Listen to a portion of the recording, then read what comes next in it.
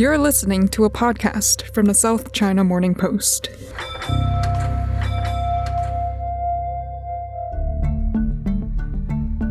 Hello and welcome back to the Inside China podcast. My name is Holly Chick, talking to you from the studios of the South China Morning Post here in Hong Kong, where we are celebrating the end of 2.5 years of mandatory mask wearing outside. On the streets of Hong Kong, we're getting used to seeing each other's faces again. And on the streets of Beijing, there's a huge amount of activity and preparations for the two biggest political meetings of the year. And there's a lot to talk about. It is 1 year since the Russian army invaded Ukraine. It is 1 week since Beijing issued a 12-point peace plan to end that war. It's just over 2 months since Beijing ended its zero-COVID policy. It's been 6 weeks since China announced its population had declined for the first time since 1961. These meetings are going to influence the shape and direction of the policies and people in China's central government, as well as China's government institutions for the years to come. This week, you're going to hear analysis on exactly how that's going to play out from one of my colleagues on the China desk here. But first, let me recap for you some of the details about the two sessions and how it works. More than 5,000 delegates will be attending something we know informally as the two sessions. In Chinese, it's called 两会. Officially, it's got a much longer name. The first meeting is for the Chinese People's Political Consultative Conference, the CPPCC. The other one is for the National People's Congress, the NPC. If you've grown up with Western democracy models, the CPPCC is more like the upper house of Parliament or the Congress, except it's made up of just over 2,000 representatives from political parties, social groups, professions, as well as prominent entertainers, athletes, religious leaders, and academics. This is where you tend to see appearances from people like Jackie Chan and Yao Ming. Its role is to advise the government on policies, and its various committees submit proposals on everything from economics to religion, sports, health, and foreign affairs. The NPC is more like the House of Representatives or the House of Commons, except it's much larger than its US or UK counterparts. It's where nearly 3,000 delegates who are chosen from the provinces, autonomous regions, and municipalities controlled by China's central government, as well as the special administrative regions of Macau and Hong Kong. The NPC meets just once in a year in the Great Hall of the People, and its agenda is set months in advance. The entire event is highly choreographed and managed. But it's also one of the very few times the foreign media, and yes, that includes us at the South China Morning Post, gets to pose questions directly to top government officials. And you can probably guess that some of us will be asking about Ukraine, Taiwan, China's birth rate, and of course, the plans for the Chinese economy. The two sessions are watched closely because it's an important way for the Beijing central government to tell the 1.4 billion people of China, as well as the rest of the world, just what its priorities and plans are for the year to come. This year's two sessions will see China complete a twice-a-decade leadership transition with a reshuffle of top government jobs. And that's on top of all the other issues the Beijing central government is facing right now. William Zheng is a senior correspondent with the China desk here at the South China Morning Post, and he has been doing a lot of reporting on the staff and policy changes that are expected at this coming two sessions. Hi, William. Hi, Holly. William, last year the two sessions was overshadowed by three major stories. The first one being Russia's invasion of Ukraine, the second one being the economic hardships brought on by China's harsh zero-COVID controls, and the third one was Xi Jinping's desire for an historic third term as China's leader. This year, the war is still going on. China's peace plan to end it has been rejected by Russia, and the economy is still struggling to recover. And just over a month ago, we had news that China's population was shrinking for the first time since the famine of the Great Leap Forward years in the 1960s. It sounds like there's a lot to talk about at this year's 2 session. Yeah, indeed. You are so right by pointing out that the first two concerns still lingers around. The Ukraine war is still ongoing, and the economic hardship now became the most important task in front of Xi Jinping and his new team to manage. And more importantly, this year, we are seeing that there is a continuation of the power succession in China, where after President Xi has secured his third term in the 20th Party Congress in October, now the 2 sections is a last step of the whole political cycle, where we will see the whole installation of new premier, vice premier, state councillor, all the various ministries if there are still vacancies. More importantly, Beijing also put forth a major reform plan for the party and state organs, which is kept as top secret until now. No official media has given any details on it, but there has been a lot of speculations. So this Lianghui, as how China calls it, the 2 sessions, will be seeing the debut session of many of the Chinese politicians, where we know that they have already got their party capacity. For example, the new Politburo members and all this. But we are yet to see that what are the state function. Some of them will be assigned to. And some of the key people that we will definitely be looking at would be Mr. Li Qiang, who is most likely to become the next premier. During the wrap-up of the 2 sections, that will be his first time. He will be hosting hundreds of local and foreign press members, and that would be the first opportunity for the member of the press to ask questions to him directly. That would be a very interesting occasion that we will be able to assess what's his personal style and how is he different from his predecessor Li Keqiang. Oh, by the way, interestingly, Li Keqiang will be delivering the government work report for the last time. Then, during the presser, it will be a new premier coming in.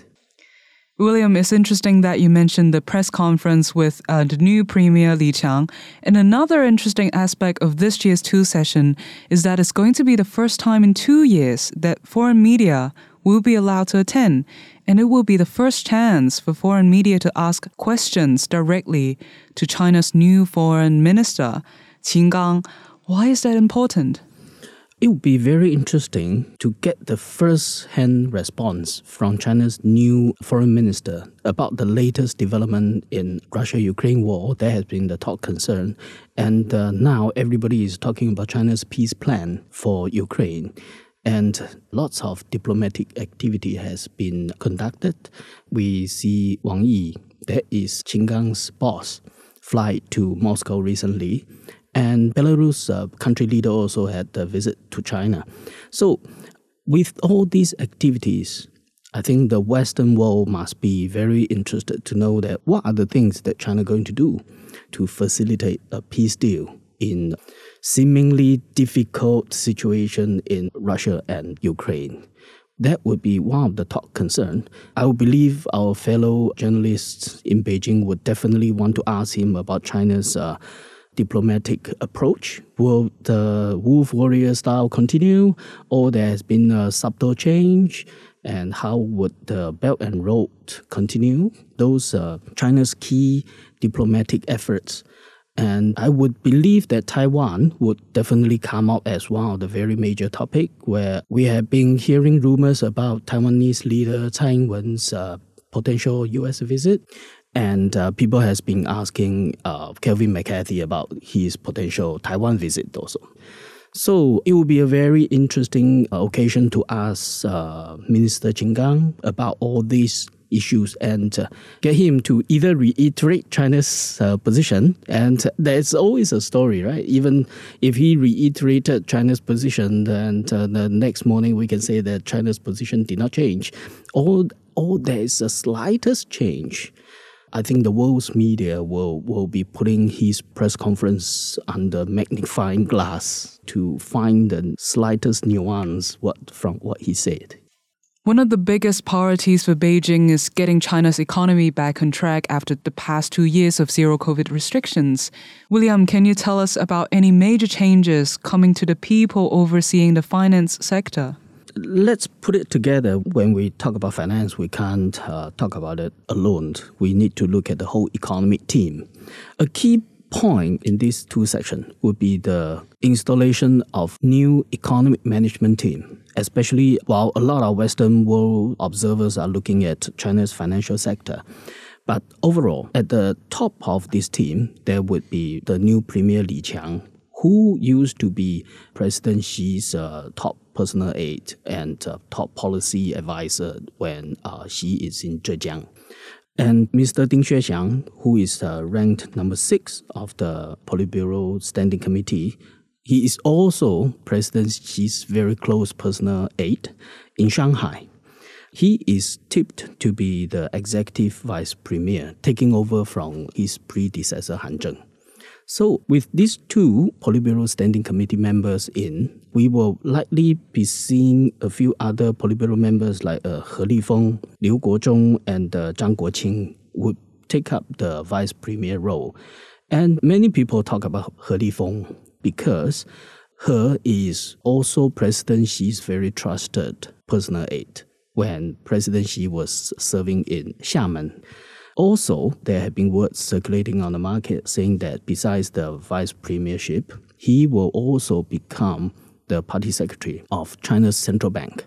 If this is realized, this is unprecedented. It would show that President Xi's trust in him to manage China's huge finance sector, which is brought in many problems like bad debts that's piling up, and local government are having all this trouble of refinancing itself, facing a major slowdown of the property sector.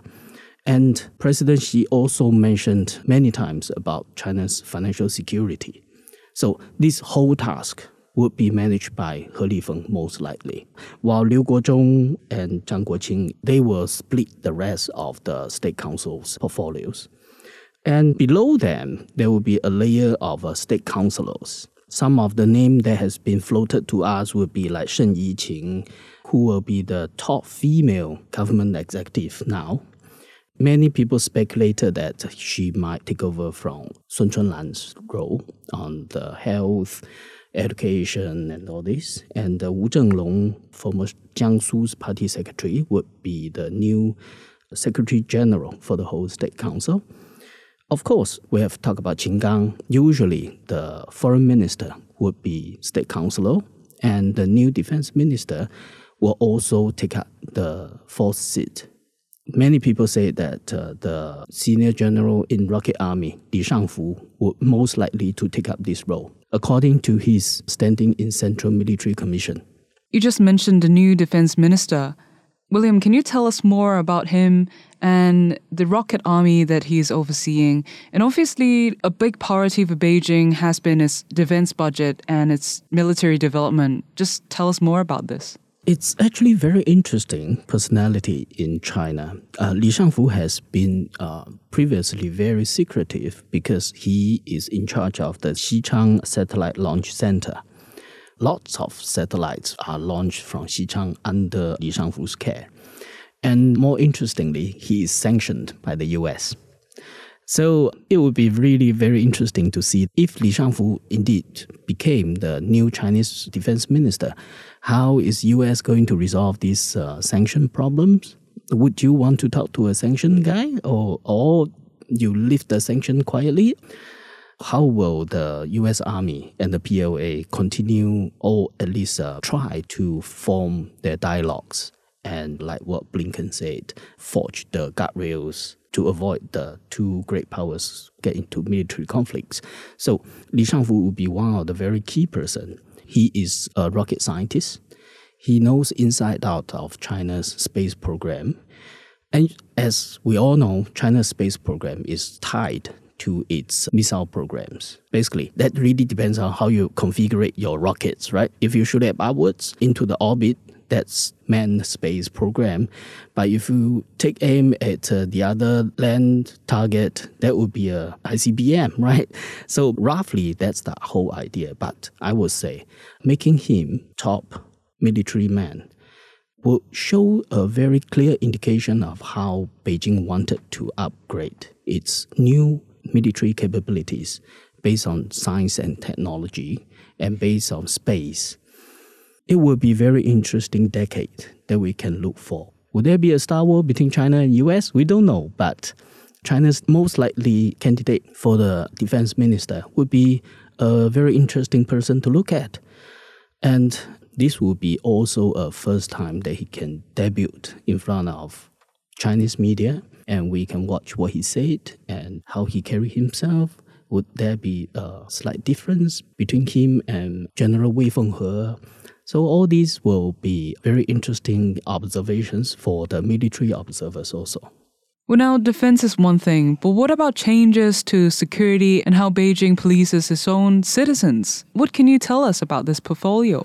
Basically, this is the whole part of the restructuring plan of party and the state organs, which was already approved in principle during the second plenum on Tuesday. So Xinhua News Agency has already given the read-up saying that there is such a plan and it has been approved by the party's central committee, but without giving any details.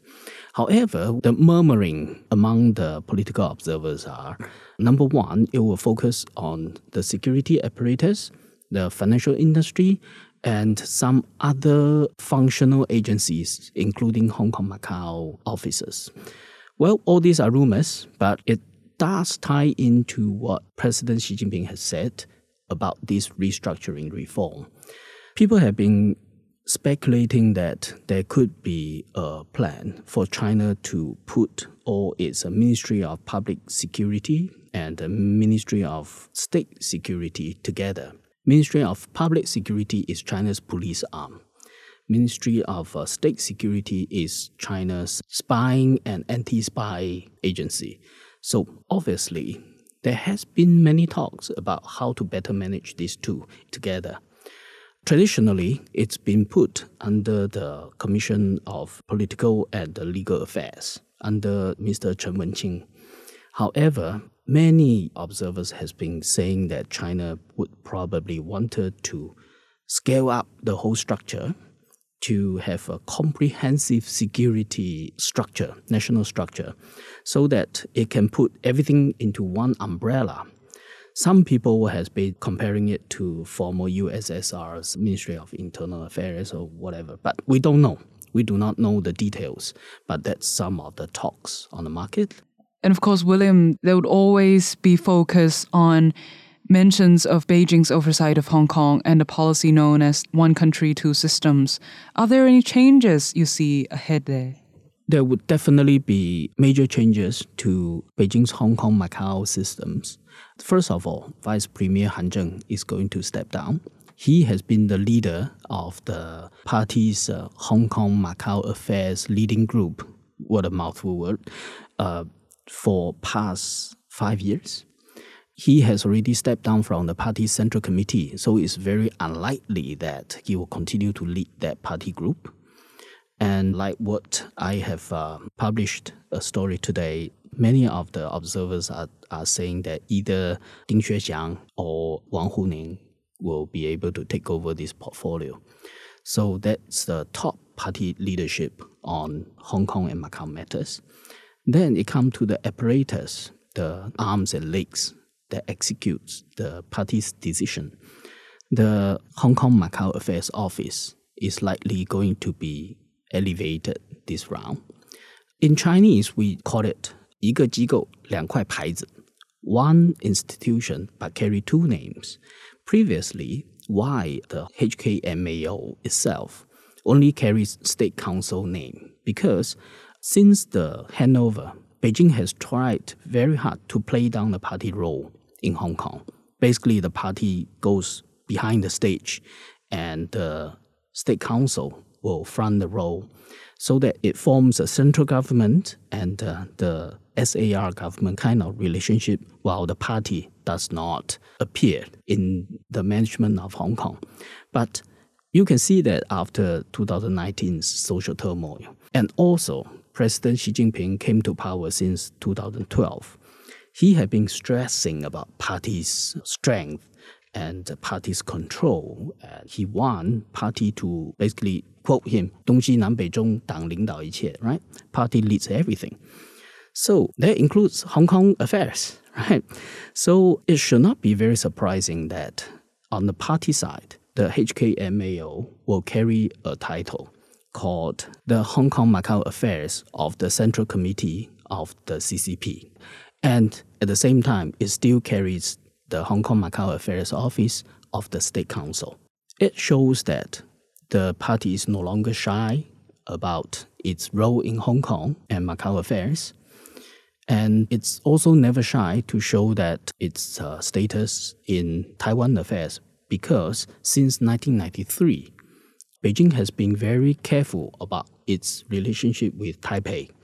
So a lot of Beijing's communication or Beijing's interaction with Taipei is done party to party. And Beijing used its CPPCC network to work with Taiwan instead of any government issues, because there are sovereignty issues related. Beijing is extremely careful not to give people any way that can attack them, saying that, oh, now Beijing has changed its Taiwan stand and all that. So Taiwan affairs has always been party plus State Council. But Hong Kong-wise, at the first 2 decades of the handover, Beijing has been trying very hard to allow the Hong Kongers to manage Hong Kong.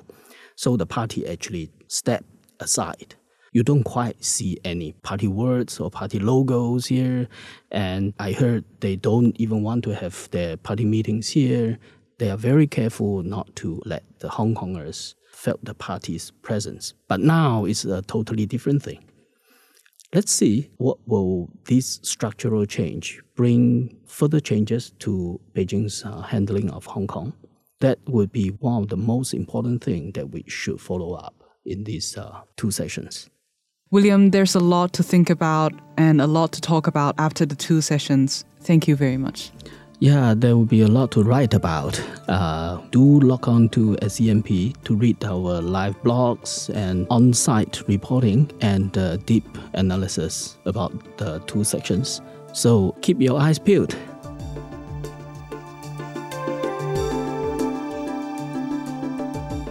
As you heard from William, the team from the China desk here at the South China Morning Post are working hard to bring you the latest news and best analysis from Beijing and the 2 sessions. Keep up to date with our work on scmp.com.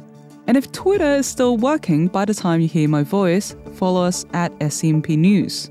Thanks for listening, and a quick reminder, if you listen to this podcast on iTunes, please give us a review and help us get noticed by more people. My name is Holly Chick. Bye for now.